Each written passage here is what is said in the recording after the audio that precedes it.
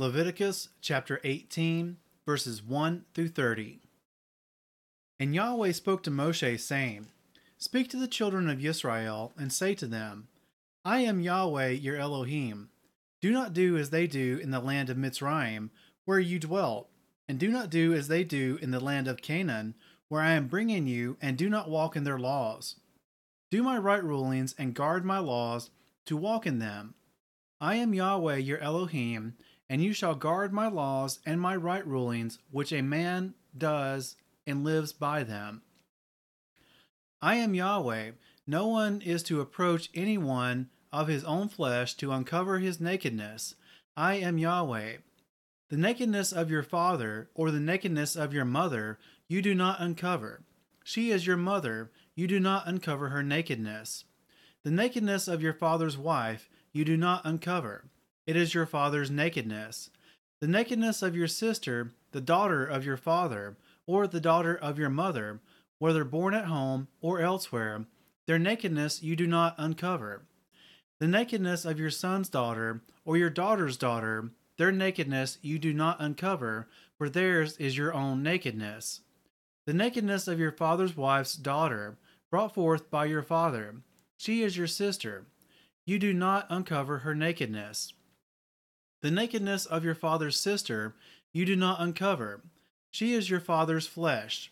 The nakedness of your mother's sister you do not uncover, for she is your mother's flesh. The nakedness of your father's brother you do not uncover. You do not approach his wife, she is your aunt. The nakedness of your daughter-in-law you do not uncover. She is your son's wife. You do not uncover her nakedness. The nakedness of your brother's wife you do not uncover. It is your brother's nakedness. The nakedness of a woman and her daughter you do not uncover, nor do you take her son's daughter or her daughter's daughter to uncover her nakedness. They are her relatives.